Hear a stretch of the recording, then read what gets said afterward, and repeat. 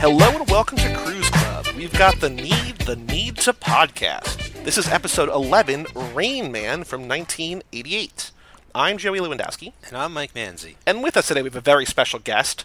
She and I were talking before, Mike, before you joined us, that she's not talked to us about a movie in like 7 months since we recorded Tully way back on Watch the Throne. We have Jordan Poland Clark from Wistful Thinking. Hello, Jordan. Hi. Thank you for joining us for Rain Man. I'm so glad to be talking to you again. I'm so glad that you are talking to us again, that we're talking to you, that you are here. I want to... Here's what I wrote about you briefly in the write-up on this episode. It's used to describe a prostitute in this movie. However, I also think it describes you genuinely. Okay. Sparkly and like a holiday. That was one of my favorite parts, sparkly like a holiday. It's so sweet and so cute. And I feel like that's exactly the kind of vibe that we went for when we were writing your bio on CageClub.me. But sparkly and she looks like a holiday, which what a is compliment.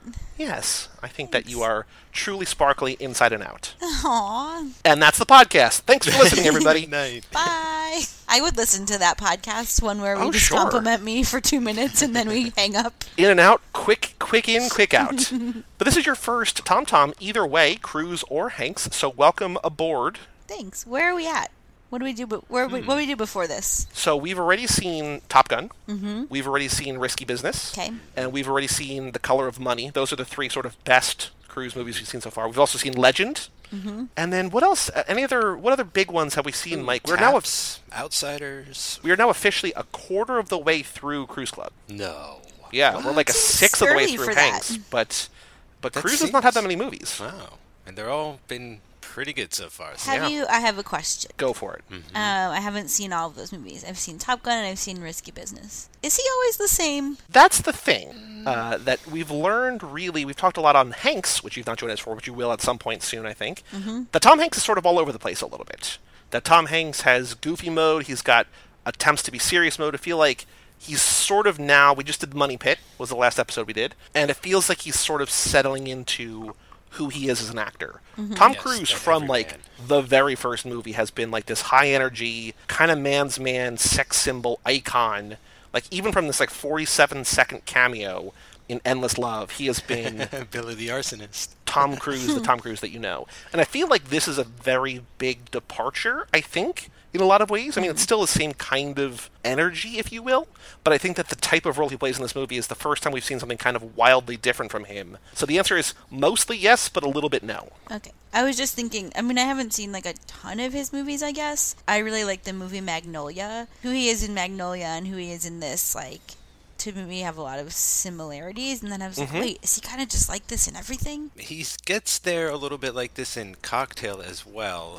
That movie just doesn't really sustain. He's got certain levels, but I think this is his most sort of dramatic, serious role to date, probably. Yep. I think that he's doing a good job here. He's pulling it off. I think that there's a lack of... I don't want to say fun, but I just feel like this is much more serious than his previous stuff, and he's really toned himself down, believe it or not. This movie is not fun at all. No, that's what I'm saying, is even in previous movies where they've been serious and dramatic, I feel like he's sort of not as dramatic as the movie needs it to be, but here I feel like he really fits the tone. So Michael Caine has said that Tom Cruise's performance in this is one of his all-time favorites in film history. Whoa. That apparently Michael Caine, as an adult, found out that he had a brother that he never knew about. That spent most of his life in a mental hospital or a care facility because his brother suffered from crippling bouts of epilepsy. Mm-hmm. And so I think Michael Caine probably really connected for a lot of reasons with the Tom Cruise performance in this.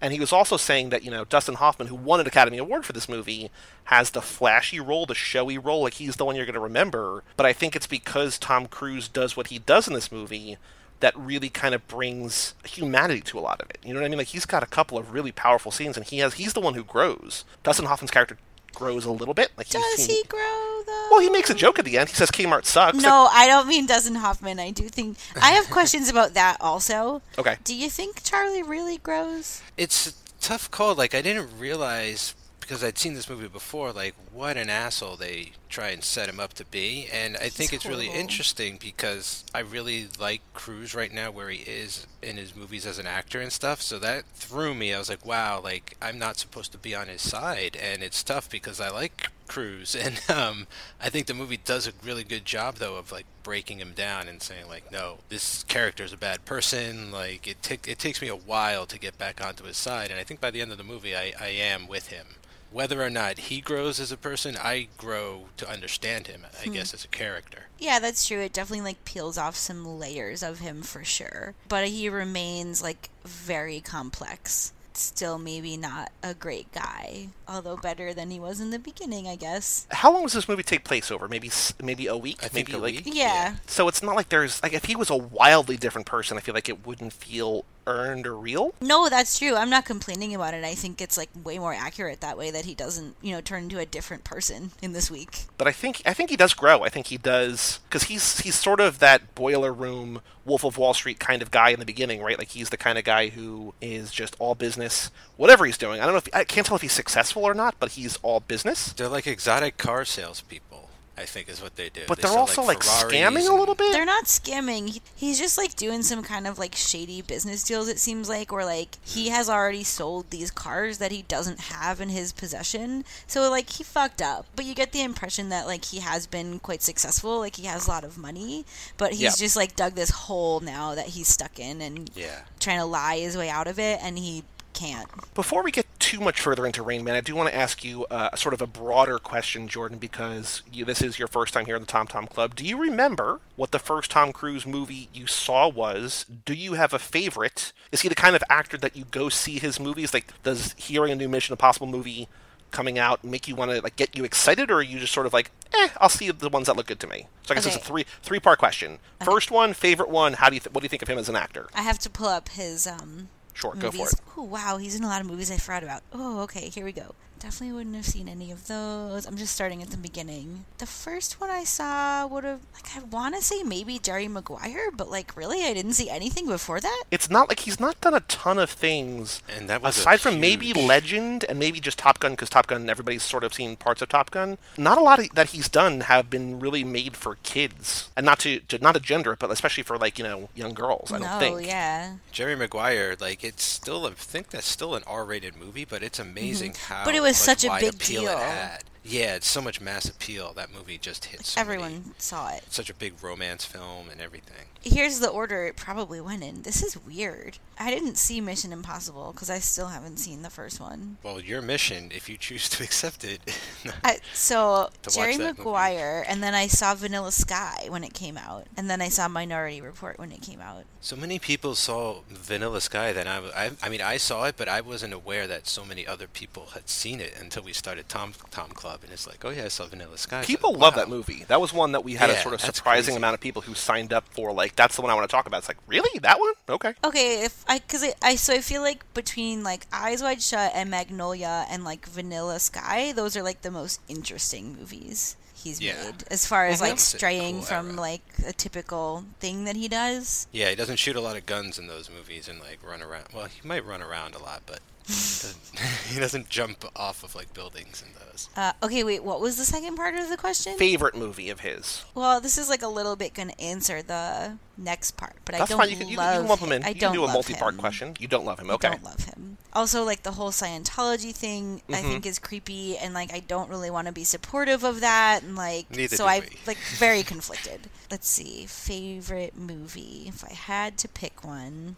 It probably Magnolia. Okay. It's like maybe the only one on this list that I've like gone back to watch multiple times. Which is also probably his longest movie, and also the first one since I think The Outsiders. Like there's like a 16 or 15 or 16 year gap that we pulled up a trivia when we did The Outsiders that like he's the star or like one of the leads in every one of these movies between those two. Between like 83 and 99, like he is just the guy, and then all of a sudden he's just part of, like, he's a cog in the machine, and he's a very memorable and important cog in the machine. And a very big machine, yeah. Yeah, like that movie on its own is just very good too, I think. So he happens to be in like a great movie with a huge cast. We just watched, Kara and I talked about Punch Drunk Love, which is the movie that Paul Thomas Anderson made after Magnolia. He was basically like, I promise I won't make a 3-hour movie. And he made Punch Drunk Love, starring Adam Sandler. But I also really liked the mission.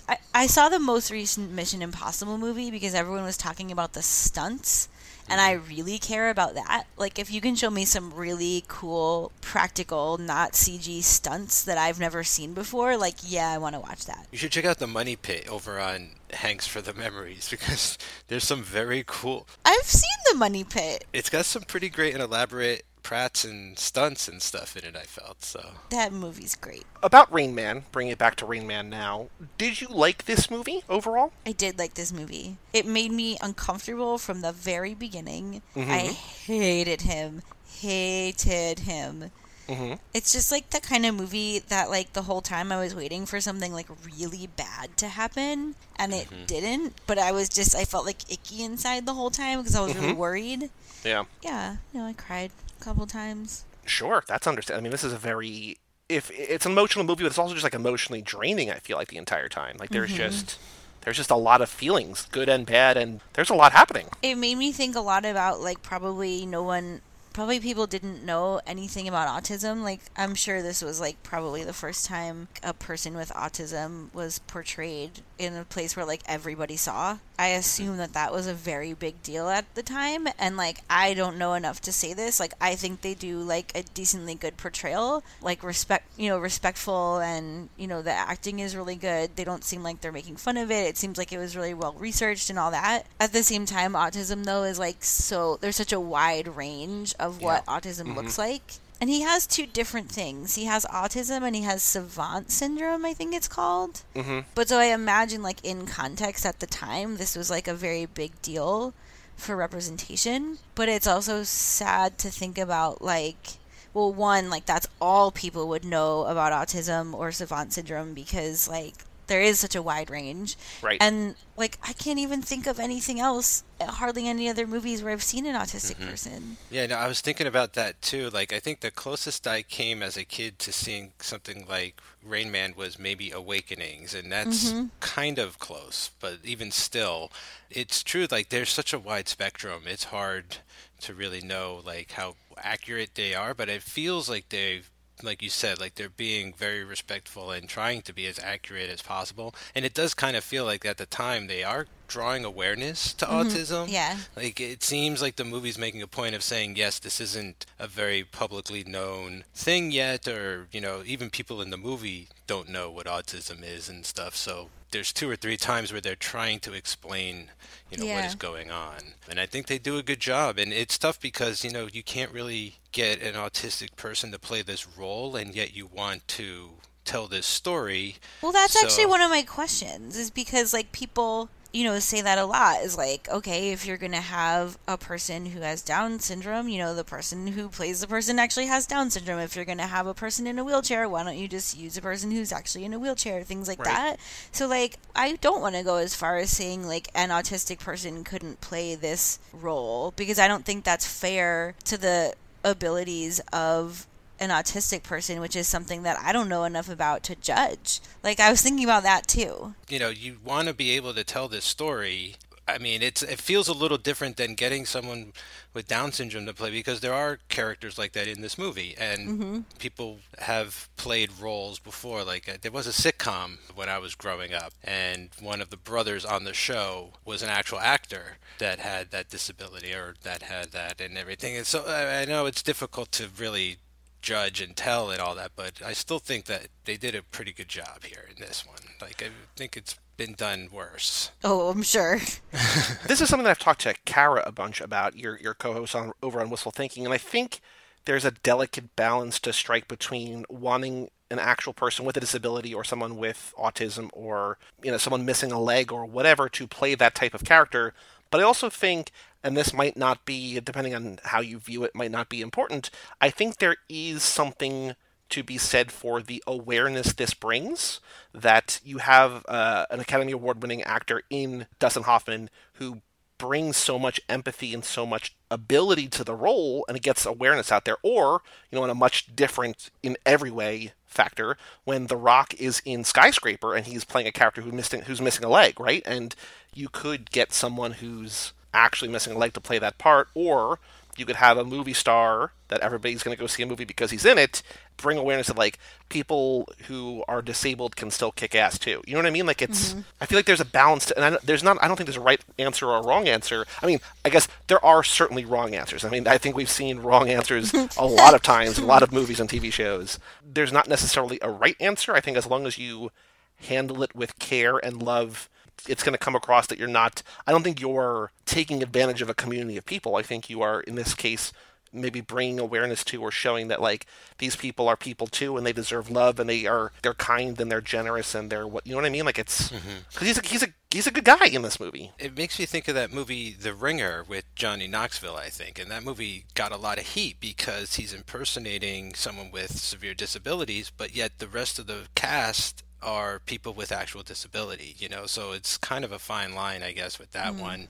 I've not seen the movie. I hear it's very endearing. It's got a lot of heart, but that is a case where, they go and they actually employed and they have actors with actual disabilities playing those roles. So here with Dustin Hoffman, I think at the time, it's just a very different time too. In general, they weren't going to do that, whereas I think now they would try and do that. And yeah, you got someone bringing his celebrity, like you say, to this role, I think adds a lot of gravitas to the topic and the subject and everything else. It definitely depends who's playing the role too. I don't know the entire making of the movie behind the scenes, but Dustin Hoffman was very insistent on him being autistic, the character being autistic, as opposed to just mentally handicapped. And he was so insistent upon it that apparently Martin Brest quit directing the movie. Whoa. This movie went through 4 directors. Spielberg was attached at one point. Yeah, and then we have Barry Levinson, right, who eventually came on here to direct this movie. And he directed Diner, which Kyle covered over on Foodie Films. So yeah. So there's a little bit of a Cage Club podcast network connection there. But there was a lot of, I think, turmoil behind the scenes. The other thing was that I read was that Dustin Hoffman was originally cast in Tom Cruise's role, and then saw this guy, and I want to make sure I get his name right, Leslie Lemke, who's blind, mentally handicapped, and has cerebral palsy. Leslie was able to play concertos on the piano by ear, and he so fell in love with this person that he's like, I want to play this role. I want to, I sort of want to, share how I'm feeling with other people. I don't know, but it feels like Dustin Hoffman was very integral into building the character in the movie into the way that it was.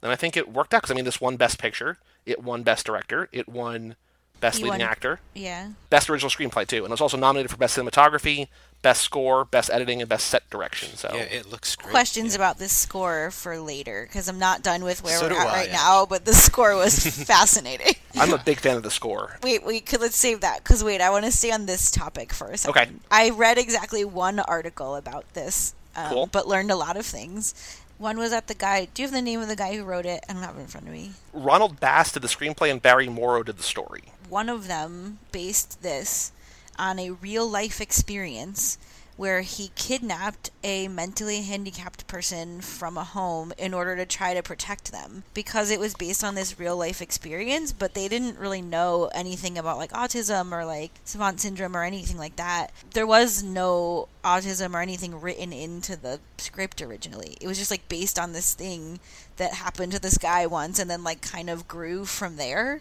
Huh, okay. Huh. Was it even a brother that wants the money no, and all that kind of? It was, it's just a rescue mission kind of thing? It was 2 sentences about that part, but yeah, that's kind of what it sounded like. Huh, interesting. Okay. And the same article said that, when this came out, it did bring in a lot of money for autism research.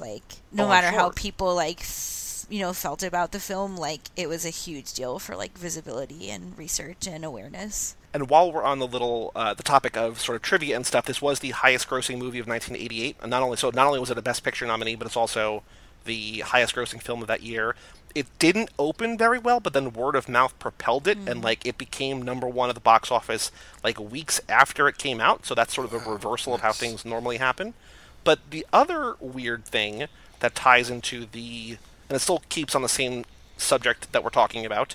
This was the highest-grossing Best Picture nominee, or Best Picture winner until Forrest Gump. Whoa, Mr. Hanks. The weird thing is that Warner Brothers had the opportunity to make both of these movies, and they passed because they thought that they were too similar and that people wouldn't want to see them or something like that. And so they made neither of them. There's like this whole, like, I don't know if it was in the article that you read or not, but like there was this sentiment that this was basically the same movie as Forrest Gump, which it's not. Although Forrest Gump is the character is on this list of book, movie, and TV characters on the autistic spectrum, or the autism spectrum that I'm looking at right now. So in that regard, they're similar, but I don't know that they're otherwise similar. That's the only regard in that they're similar, in that they have a leading character that is on the autism spectrum, possibly, but like it's just, that is total like executive thinking, you know? It's like they must be the same movie. How could they possibly tell two separate stories about that? It's just awesome that also, like, nowadays you hear about the highest grossing film and stuff is always going to be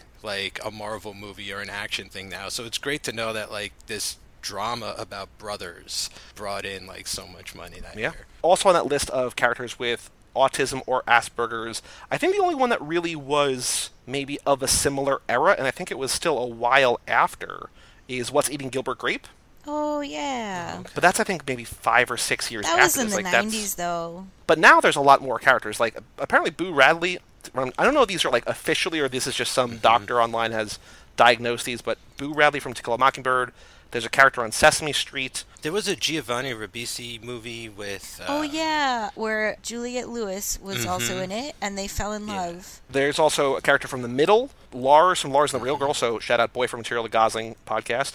Lizbeth from The Girl with the Dragon Tattoo. Some character from Fringe, Forrest Gump. The driver from Drive, another Gosling movie. Abed from Community. There's a character who's on the Mini Driver show. There's like the character in Speechless? Speechless, yeah. Tina Belcher from Bob's Burgers. Sheldon and Amy, both from The Big Bang Theory. And Amelie from Amelie. So not a ton of representation, but there's now a lot more than there was. Tina?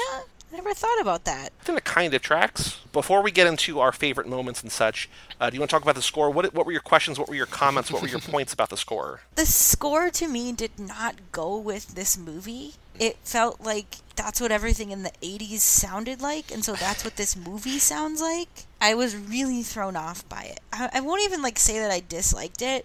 I just noticed it every time and was like, really? Yeah, I hear you there. It's very sort of new age almost or something. Yeah. Like it feels like intense spa music sometimes. Yeah. Well, you saw who did it, right? Phil Collins? Hans Zimmer. Yeah. Oh, okay, because I was like, is this Phil Collins again? Collins. Parts of it reminded me of the Birdie score and some of his music and stuff. And I agree that it's good, but I also agree that at times it is mismatched with what I'm seeing. Sometimes it lines up nice, but other times I don't know if it's in the right movie. But I do like the music. I assume that was a choice, but I'm just not sure why that was the choice. So the only thing I had read about this was that the director told him, don't use any strings in your composition because it's going to make it seem too melancholy. And so there was a conscious decision to sort of keep it light and upbeat. It also kind of reminds me of True Romance. It kind of reminds me of the True Romance theme a little bit, which is a wildly different movie than this. But I still like that sort of bouncy calypso, there's something sort kind of soothing to it, I guess, which is nice since there's a lot. I get very tense watching this movie at times. That when this music kicks in, at least it makes me relax. There's also apparently only 12 minutes of score. It's very selectively used. I think there's only a couple songs, so it just sort of, I guess, maybe stuff repeated or just a little bit here and there. I really liked it. I mean, the Academy liked it in that they nominated it for best score, did not win, but. I can see why that would also... I also see the criticism of it, but it worked for me. I think I just sort of enjoy the sounds of it all. So now, Jordan, very important question. We have a little bit more structure here on Tom Tom than we have in past podcasts. What was your favorite moment, or favorite scene, or favorite line, or just favorite part of Rain Man? My favorite part was when he realizes who Rain Man was. Oh, yeah. Oh my god, I cried so much. It was so upsetting and sweet and just oh, my heart. That's the part of this movie that I'll remember. I liked other parts of it, but when he started yelling about the bath and the whole thing where he just put it all together, it was Whew. And they sang the Beatles to each other, or with each other. Yeah, it was so that sweet. hit me. I had seen this movie before, so early on he mentioned something about having an imaginary friend named the Rain Man and stuff, and even at that moment I almost started to cry because I knew what was like coming up. When I was a kid and I got scared, the Rain Man would come and sing to me, which happens in the first 5 or 10 minutes. He says that very, very early. I think to his girlfriend, probably. He lived with Dustin Hoffman for at least probably a couple years. I didn't see that coming either. Is this the first time you saw this movie? I've never saw this movie before today. Oh, okay. Yeah. Do we give this to you, or did you sign up for this one? I'm pretty sure I chose it because I was like, I've never seen that. That seems like a thing I should watch. Okay, that feels good. You're happy that you did. I mean, it's kind of a heavy movie, of course, but you liked it, so you sort of checked this one off your proverbial bucket list. Yeah. Mike, what about you? What is your favorite moment in Rain Man? Oh man, there's a lot of good stuff in it, but one thing in particular popped out this time. I don't know if it's exactly my favorite moment, but it's what I really want to mention, and it's Raymond's Watchman that he walks around watching TV on, just because it's the height of micro technology during the 80s, and it's this giant, it's the size of an iPad, but the screen is minuscule, it's so tiny and everything. I love a lot of moments in this movie and stuff, but I knew we were going to talk about them anyway, so I just had to shout out that tech. My favorite moment is it's in a sequence where Charlie's kind of taking advantage a little bit of Raymond, where they're in Vegas. I also want to give a shout out to our fellow host on the network, Chris Podcast, whose review of this on Letterboxd says, the original Mr. Jackpots. He's sort of using Raymond's brain to his advantage to make money and blah, blah, blah. And it's all sort of iffy and sketchy and whatever. He's showing him a good time, I think, but it's also... They also get told to leave Vegas and never return again for counting 6 decks of cards at once. But my favorite moment, and I think this is, again, to go back to what we were talking at the very beginning of the podcast, the growth of Charlie, is that when he gets this suite at the hotel, before they even go there, he has the hotel put Raymond's bed by the window. And I thought that was just such a sweet little gesture. Mm-hmm. Yes, he's taking advantage of his brother, he's trying to make a quick buck, but in that moment, he still knows how to make Raymond happy and how to... And maybe you could see that's selfish, I just want to have a smooth trip and I want to make sure that Raymond does not freak out, because when he doesn't freak out, my life is better. But I just thought it was such a sweet little gesture, and then they follow that up with him teaching him how to dance. And I just thought that was I think it's also Tom Cruise's character riding high here, saying that, he just made a whole bunch of money on the floor. They might have lost $3,000 on the Wheel of Fortune, as Raymond calls it. I just think that's such a nice moment that there's actual growth and they're developing a bond, and he's doing nice things for his brother. I just thought that was a really sweet little moment there. The TV was that thing too, and when they went to that woman's house in the middle of nowhere, so he could watch the court show. That was very sweet. It's a very strange scene though too. Oh yeah. Oh, and he pretends to be from the census, or the Nielsen's ratings. Yeah.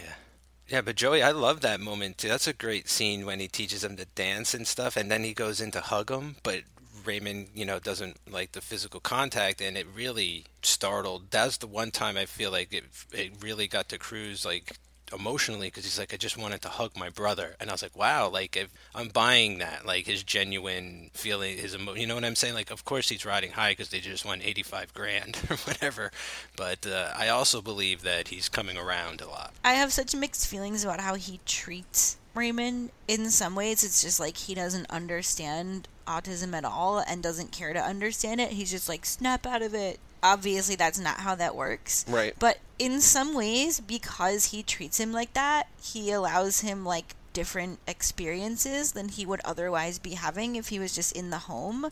From our perspective, that's a good thing. I can't say what that actually is for an autistic person who doesn't experience things the way that I do. So, maybe that's actually not a good thing for him. Who knows? We do watch this character whose life has just been...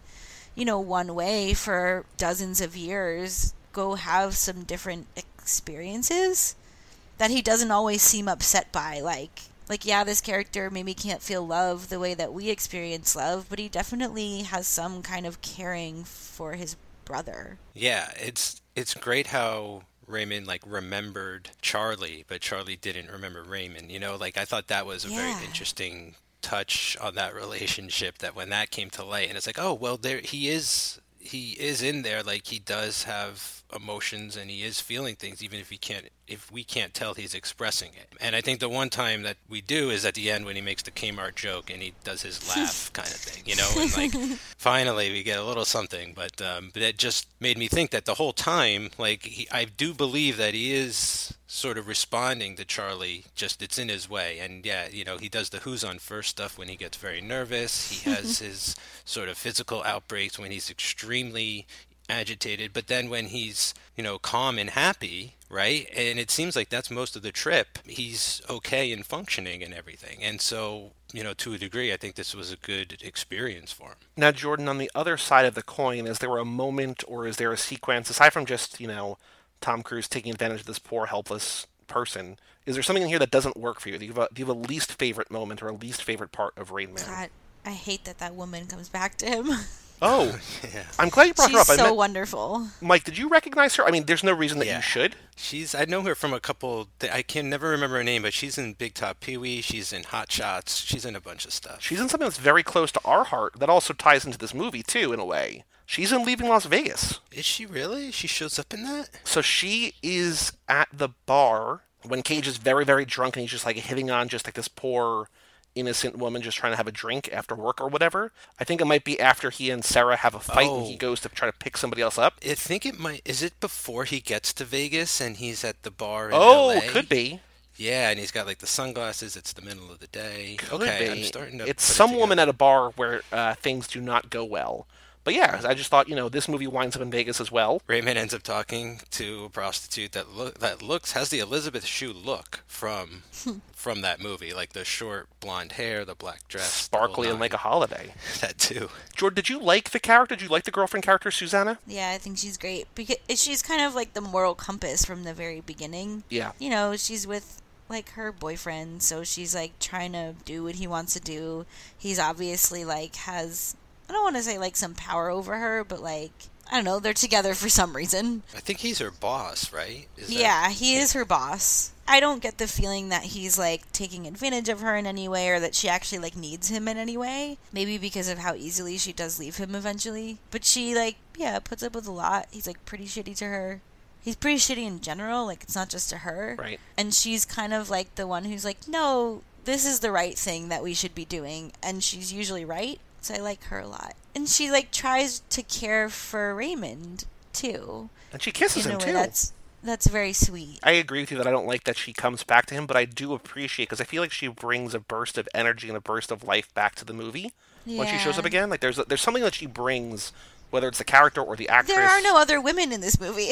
That's very true, but there's also not a ton. Like it's really kind of only 3.5 characters. Like there's Cruise and Hoffman and her, and she sort of leaves or whatever, and then there's the guy who has a trust. But even like all the people at the hospital are men who we deal with. Like Vern is a dude. True. The doctor's a dude. All the lawyers or whatever are dudes. The coworkers are all dudes except for her. Yeah, there's like literally also just no other women in this. We have Bonnie Hunt in her first movie role. Where? She is Debbie Mills, a.k.a. Mills Debbie. Phone number. Oh, yeah, there's a waitress. Yeah. But I feel like that's also just sort of a stereotypical, like, can't have a dude there, gotta have a woman, you know what I mean? But of course the woman is the waitress. Yeah. Yeah, I mean, I don't think that's the only reason why she brings like this lightness. Like, I think that's the actress that she seems like she is and the kind of character that it is. Apparently, they wanted to cast she was originally written as a quote waspy blonde, white Anglo-Saxon Protestant. They decided that if she was someone who didn't speak English well, like English wasn't her first language, Tom Cruise get a lot more exposition now because he would have to explain things to her. He does do that a couple times. It's kind of like an interesting, maybe lazy plot device, like how do we get him to explain things? Oh, she just doesn't understand what's going on, so like let me explain what's happening to you. Not even mansplaining, just like here's English words being spoken at you. Mike, what about you? What was your least favorite part? Did you have a least favorite part of Rain Man? Man, I mean, I know there's one in there. I'm having trouble really pulling it out, though. You know what, though? There's one thing that kind of I didn't think was entirely necessary is he makes a phone call, because it doesn't really, there's no consequence to this either. It's like he makes a phone call to the doctor after he takes Ray for the first night or something like that, and he basically is like, I've kidnapped this person for like $1.5 million and you're not getting him back. And then he goes on to say, like, but you can't really do anything about it because he's my brother, and so it's not really kidnapping. And that, like, I thought that might have been, like, a little unnecessary to bring in, like, the kidnapping thing. Again, I'm really kind of stretching.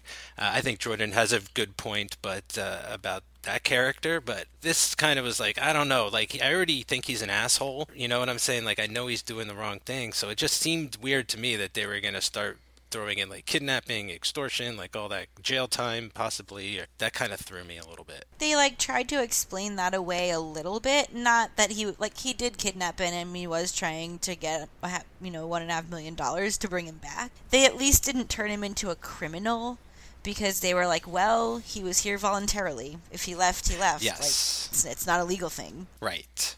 There is a very good sort of work around that, yeah. But no, I don't disagree with you.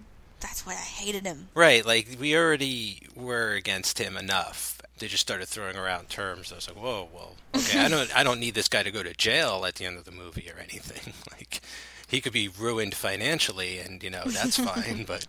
There was, like, a brief moment at the beginning where I thought he might go to jail. Because, like, I never saw this. I had no idea where this movie was going. It feels like a movie where the two of them would at least end up, like, in the jail of, like, a local town in the middle of nowhere or something. If it was a comedy. Do either of you think is this movie too long? Or do you think is it because it's long? It's like 2 hours and 15 minutes. Well, what would you cut out?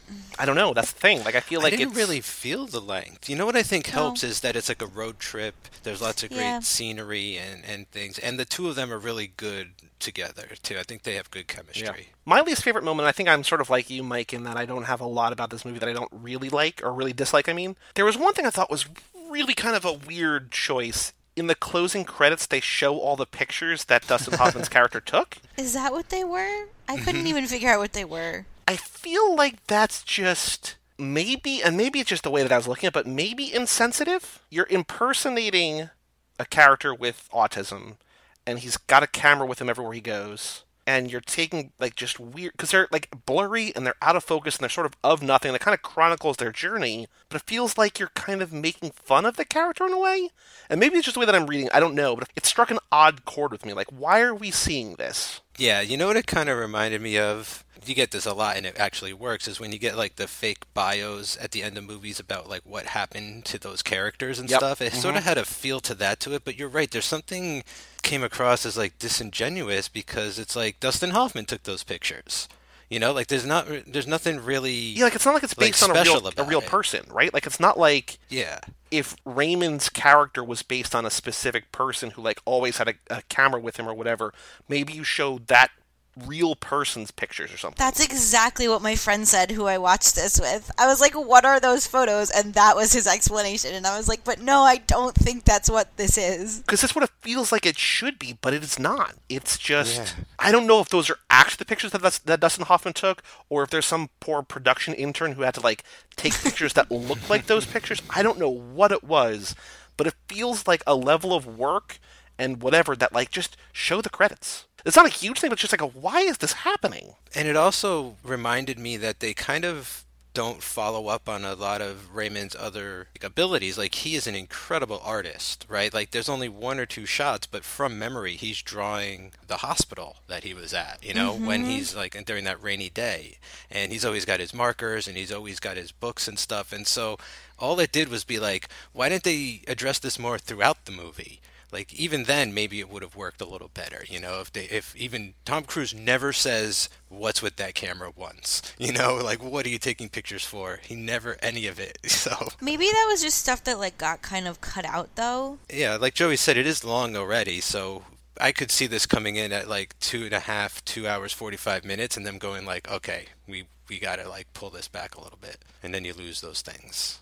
It still works without it, but it doesn't make the pictures really work at the end. You know, I like your idea, Jordan, that maybe that was something that just got cut out, but at the same time, if you cut that out of the movie, don't put him in the credits. Yeah, I mean, I totally agree. I was real confused by the credits.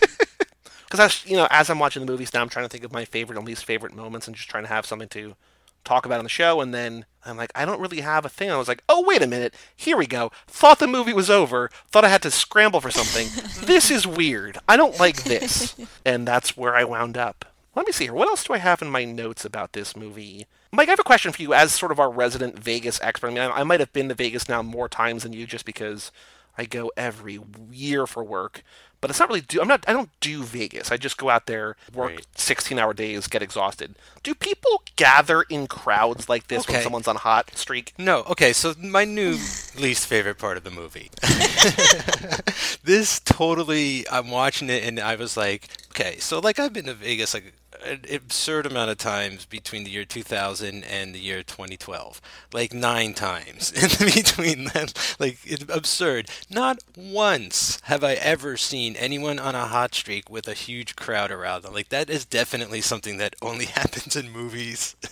And not even that many movies, but like, that is not I don't think that's ever a real thing. That's crazy. If I saw a crowd like that, I would go up to it and be like, is someone famous here? Oh, it's just a guy winning? I'm out of here. Exactly. It's Vegas. People are winning all around, like on hot streaks and stuff, and no one's ever crowding around. People are all off on their own gambling. But it's in every movie. Where is William H. Macy as the cooler when you need him?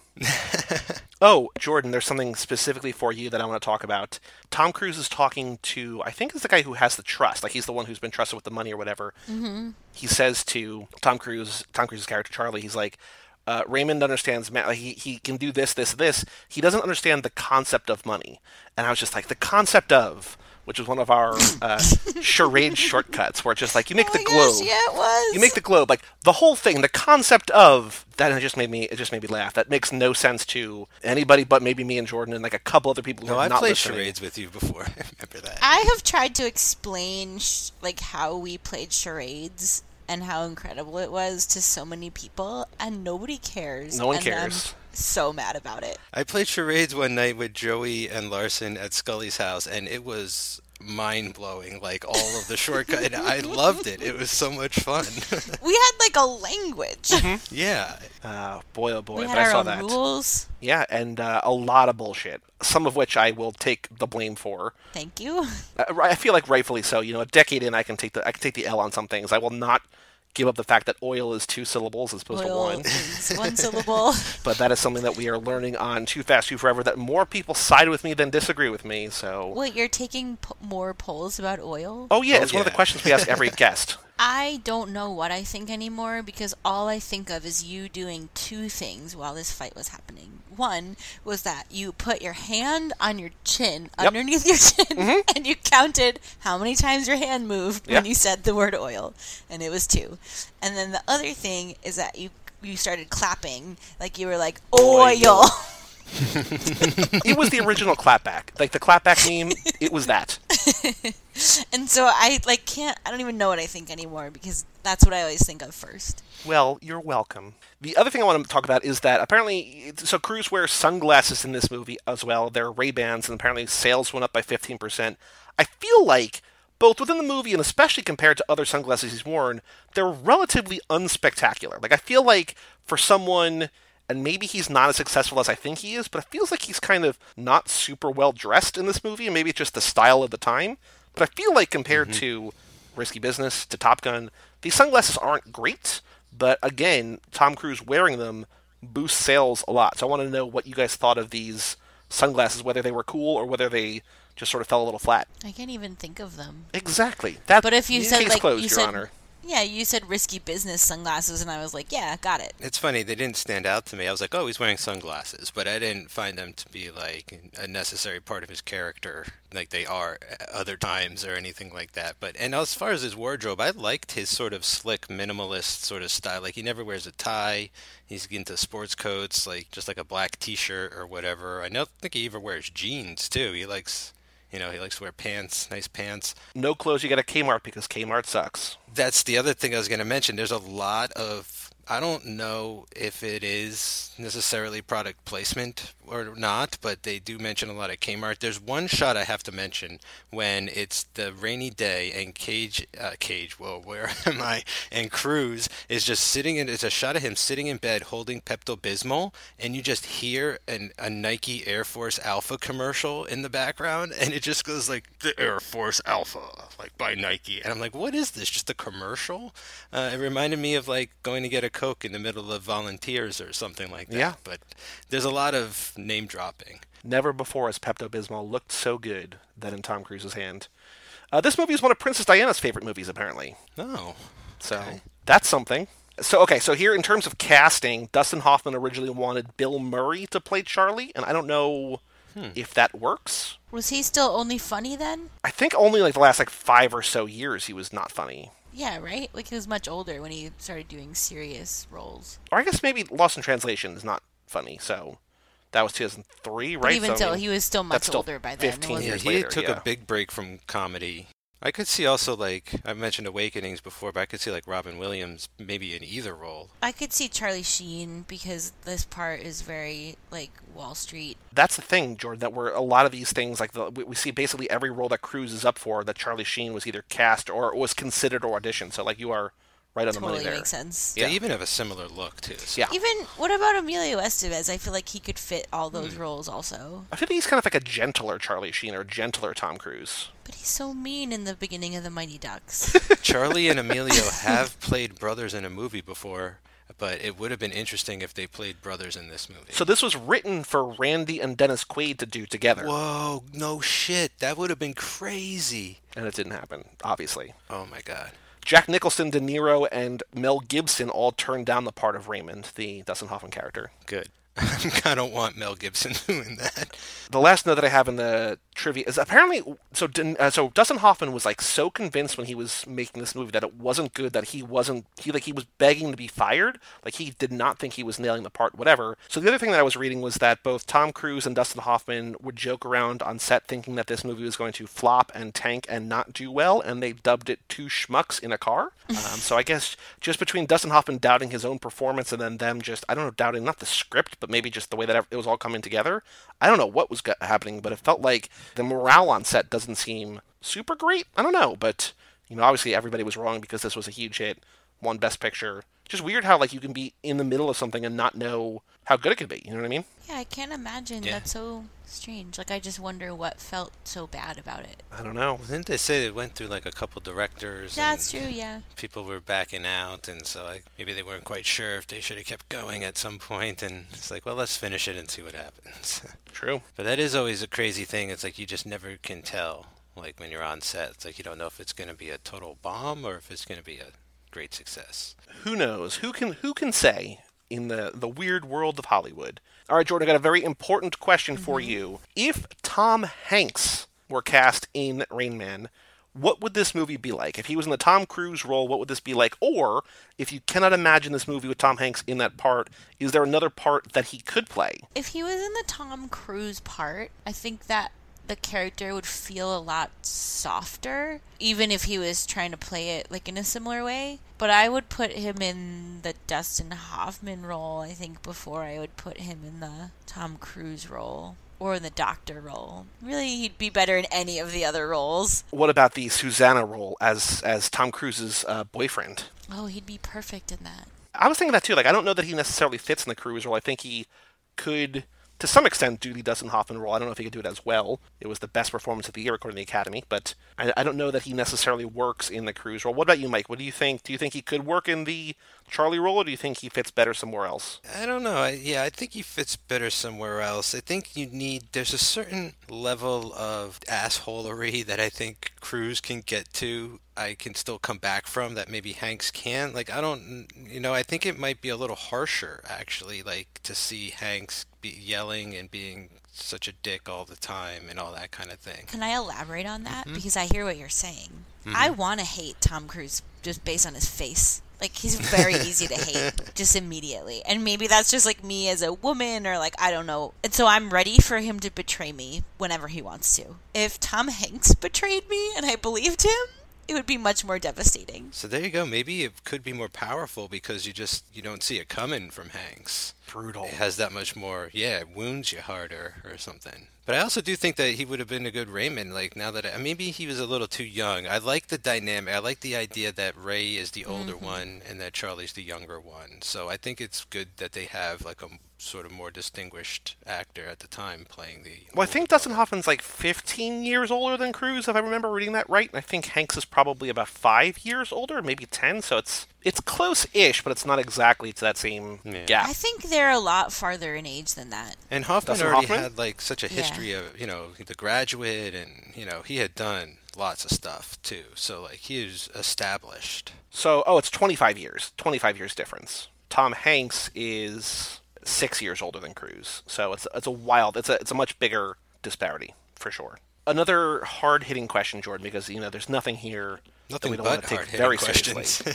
Does Tom Cruise run in this movie? Yes. At least once when Raymond is in the middle of the crosswalk, and he's kind of like, Tom Cruise has kind of lost him in the street. Raymond is crossing the street, and the thing changes from walk to don't walk. So he just stops in the middle of the street. Tom Cruise runs to get him.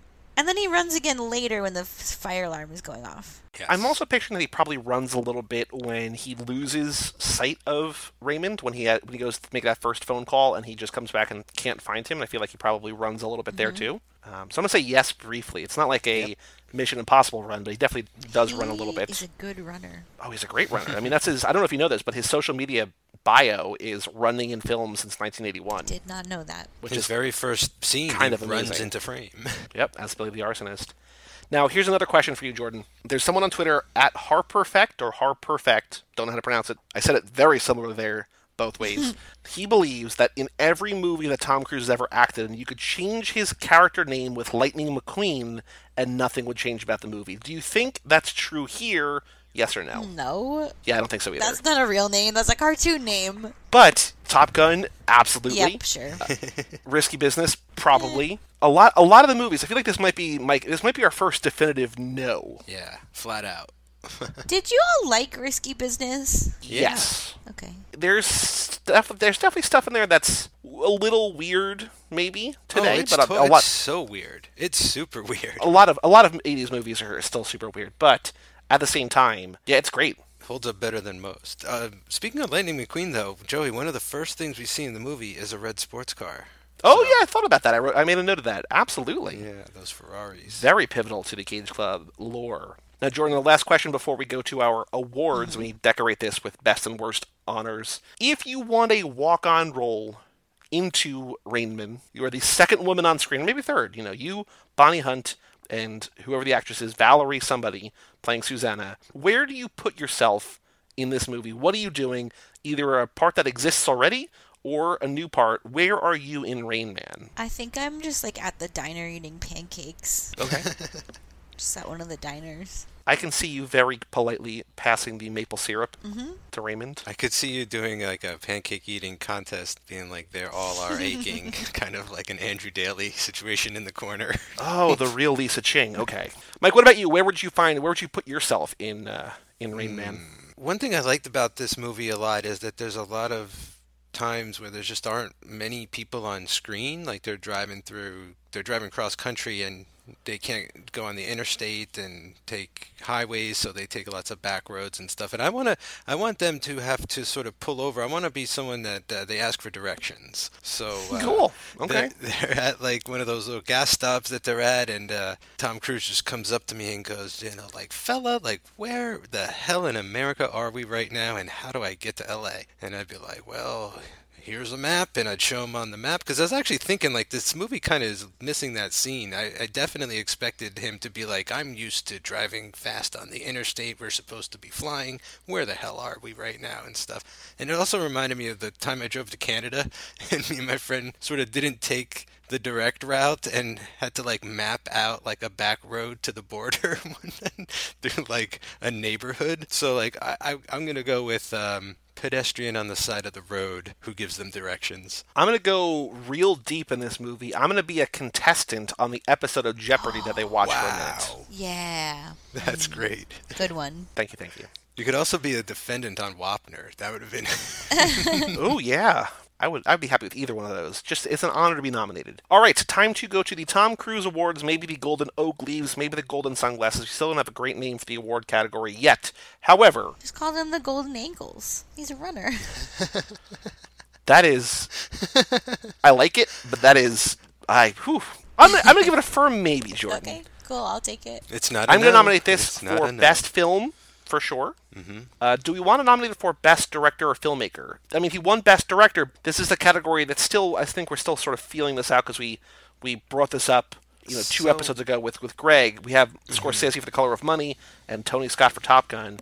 Does this fit in that same kind of conversation? Is what Barry Levinson does here on par with what Scorsese and Tony Scott do in those movies? So I would say so. I would say yes. I think it's more than just like, who Barry Levinson is and his sort of, filmography and stuff like Scorsese. I think that came into account a little bit. But like, I think Barry Levinson did a good job of like treating this material seriously, and with respect.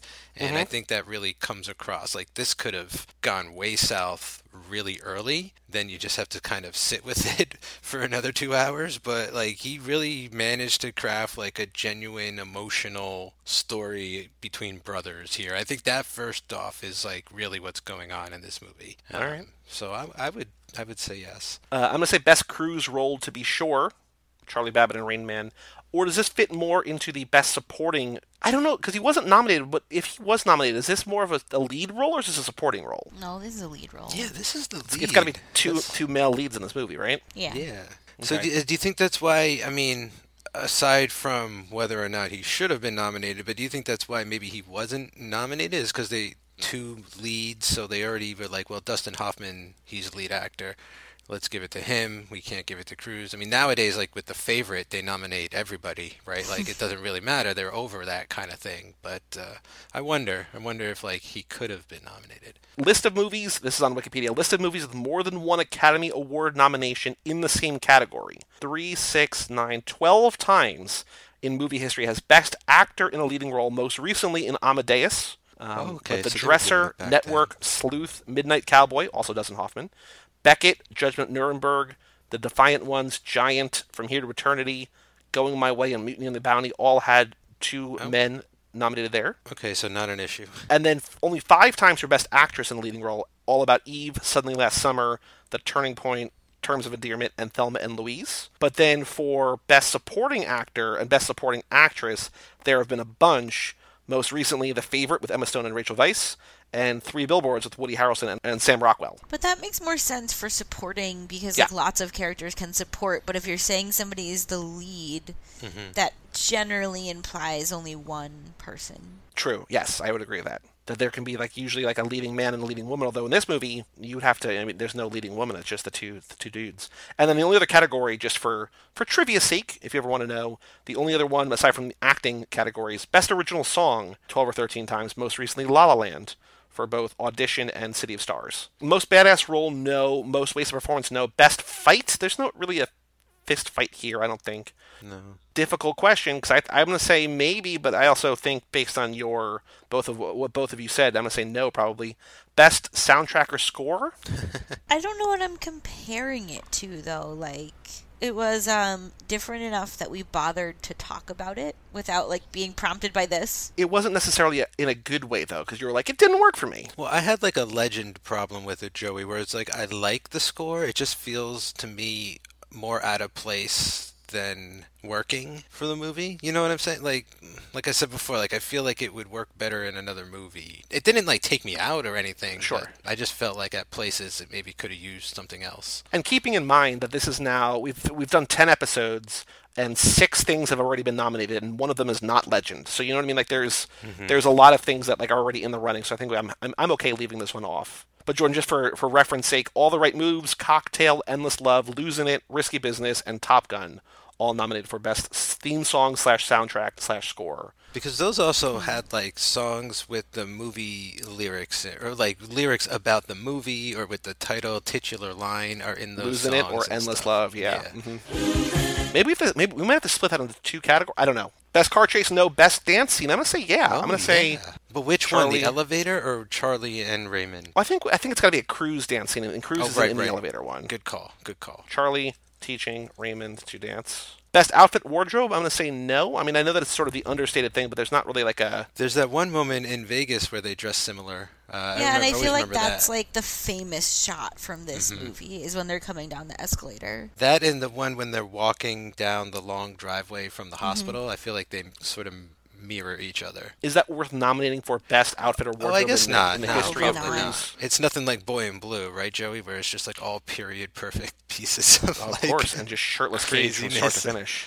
Top hats and mustaches. I'm going to say, I guess, Best Sunglasses just because it boosted the sale of Ray-Bans, and plus there's only been 2 other things we've nominated here, but other than that, I don't know. Best Death Does Not Die. Best Line? There's a line that I really like. The pull quote for this episode is going to be, Rain Man, let's play some cards. I don't think that's great, but there is a freak out I want to call attention to. Mm-hmm. Which you guys, do you remember the freak out in this movie? I mean, I feel like he's freaking out. Oh, when he got out of the car and yelled? What difference does it make where you buy underwear? What difference does it make? Underwear is underwear. It is underwear wherever you buy it, in Cincinnati or wherever. I thought that was just great. Best sex scene. There's a very tame sex scene. It's not quite... It's more noise than anything else. It's played for a joke, too. Like, Raymond is making the noises. He hears the noises. He doesn't know what's going on.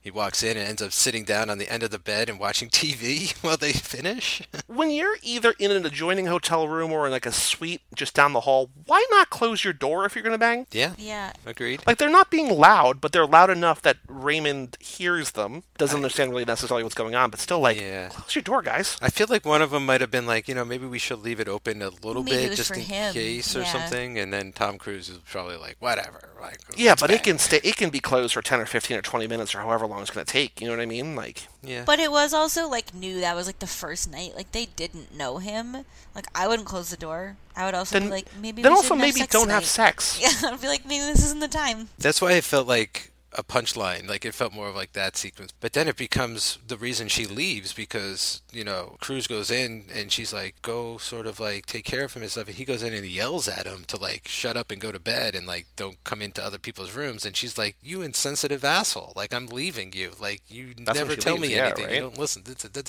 And I'm like, yeah, you go. Get out of here. Like, don't be around this guy. Is there an athletic feat in this movie that we want to credit Tom Cruise? I don't think he has really anything, because he's not really an athletic type here. Like, he's not doing backflips in The Outsiders or doing anything crazy like he will in the Mission Impossible movies. But anything in here, I don't think so. Not that I can think of. No.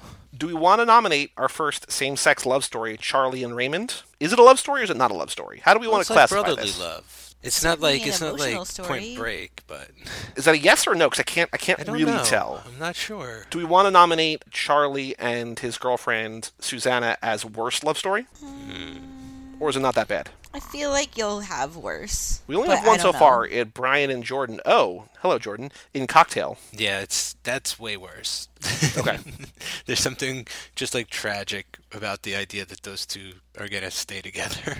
Whereas, like, this one, I feel like they're actually going to work out their issues. Like, Tom Cruise's character is actually going to start listening more and talking more. Best ensemble cast, no. And then best or worst non-Cruise actor, male or female, of course, Dustin Hoffman as Raymond. Yeah. Do we want to nominate anyone else? I feel like there's nobody else who's a big enough role to sort of merit good or bad, but... Anything? Yeah. Do you think that Susanna's characters or the Susanna character stood out, or anybody else worthy of a nomination? No. Is there anything else about this movie, good or bad, that we want to immortalize for an award, whatever they're going to be called? Not that I had written down. Nope. All right, so we've got 7 nominations: Best Film, Best Director/Filmmaker, Best Cruise Role, Best Dance Scene, Best Sunglasses, Best Freak Out, and Best Non-Cruise Actor. Male. Well, Jordan, thank you so much for joining us for Rain Man. I was glad that you could finally see this movie and enjoy this movie. I'm always just like so happy. I mean, I'm always happy to come talk to you guys, but I'm always so happy when it's also a movie that I enjoyed watching. Because that hasn't always been true. And that is kind of the goal with what we're doing for Tom. I mean, Tom Hanks so far through 10 has been kind of a rough go for most of it. Who would have known? But we did these 2 actors because we felt more often than not they're going to be movies that we actually want to watch and want to talk about. So hopefully, when you come back next, which will be next time for Punchline. Ooh, getting dark over on Hanks. I don't even know what that is. He's a stand-up comedian. I don't know what it is either. Mike said one brief thing about it last episode. It ends dark or something. Okay. But you'll be back over there, and then that's it. You're only on 2 episodes. I think I was having a time commitment problem when you asked me. Maybe, but also you have to keep in mind this is a 3-year project or something. So maybe that was part of it also. But it's okay. You'll be back maybe at some point. But I'm so glad that if not, you're retiring. At the top of the game, 1 for 1. Good movie, enjoyable movie, good little conversation. I don't want to retire. Well, I'm done, Coach. Put me in. I mean, you're not retiring because you have your own podcast. You want to tell the listeners about what your podcast is about. It's me and Kara host Wistful Thinking, which is a podcast where we watch movies largely from our childhood, although sometimes we stray from that and just watch stuff that we want to watch and talk about. But we try to focus on nostalgia-based movies, mostly from the 90s. Are you going to give the fans what they want and do another summer boatcast? Ooh, good question. Kara would love that. I'd want to watch Waterworld again. There's a new cut that got released. A longer right, cut. It's like 45 minutes longer. I laughed harder in that movie. I almost hot dog laughed while I was watching that. But Jordan, thank you for joining us. Next episode, Mike, you and I are going to do Born on the 4th of July in 2 weeks. Kicking off the summer officially right after Memorial Day with Born on the 4th of July. So I feel like that's maybe thematically appropriate. I don't know what it's about. Is that You Can't Handle the Truth? No, it's Oliver Stone. It's Love It or Leave It is the big line I remember from that. Don't know that one. I don't remember liking it, so I'm very interested to revisit this. What movie is You Can't Handle the Truth? That is A Few Good Men. Oh, okay. You want is that the truth? That's also Tom Cruise. Handle the truth. Yeah, That's and it's a good Jack movie. Nicholson's line. It is. Yeah, it's very good. Demi Moore. He's going to do that in 4 years from now, in 1992. We will do that in 2 months in July, but before then we have to do Born on the 4th of July, Oliver Stone. Anyway, Jordan, thank you for joining us for all things Cruise Club and Hanks to the Memories and Wistful Thinking and all 25 shows in the network. You can go to cageclub.me, facebook.com/cageclub, or at cageclubpod on Twitter and Instagram. Email us, run@cageclub.me. Check out our Patreon page and our Threadless shop, which you can find at cageclub.me. And come back next week on Hanks for the Memories for Nothing in Common. And then come back in 2 weeks for Born on the 4th of July right here on Cruise Club. I'm Joey Lewandowski. And I'm Mike Manzi. And that was Jordan Pullen Clark of the Wistful Thinking Podcast. And we'll see you in 2 weeks for Born on the 4th of July right here on Cruise Club.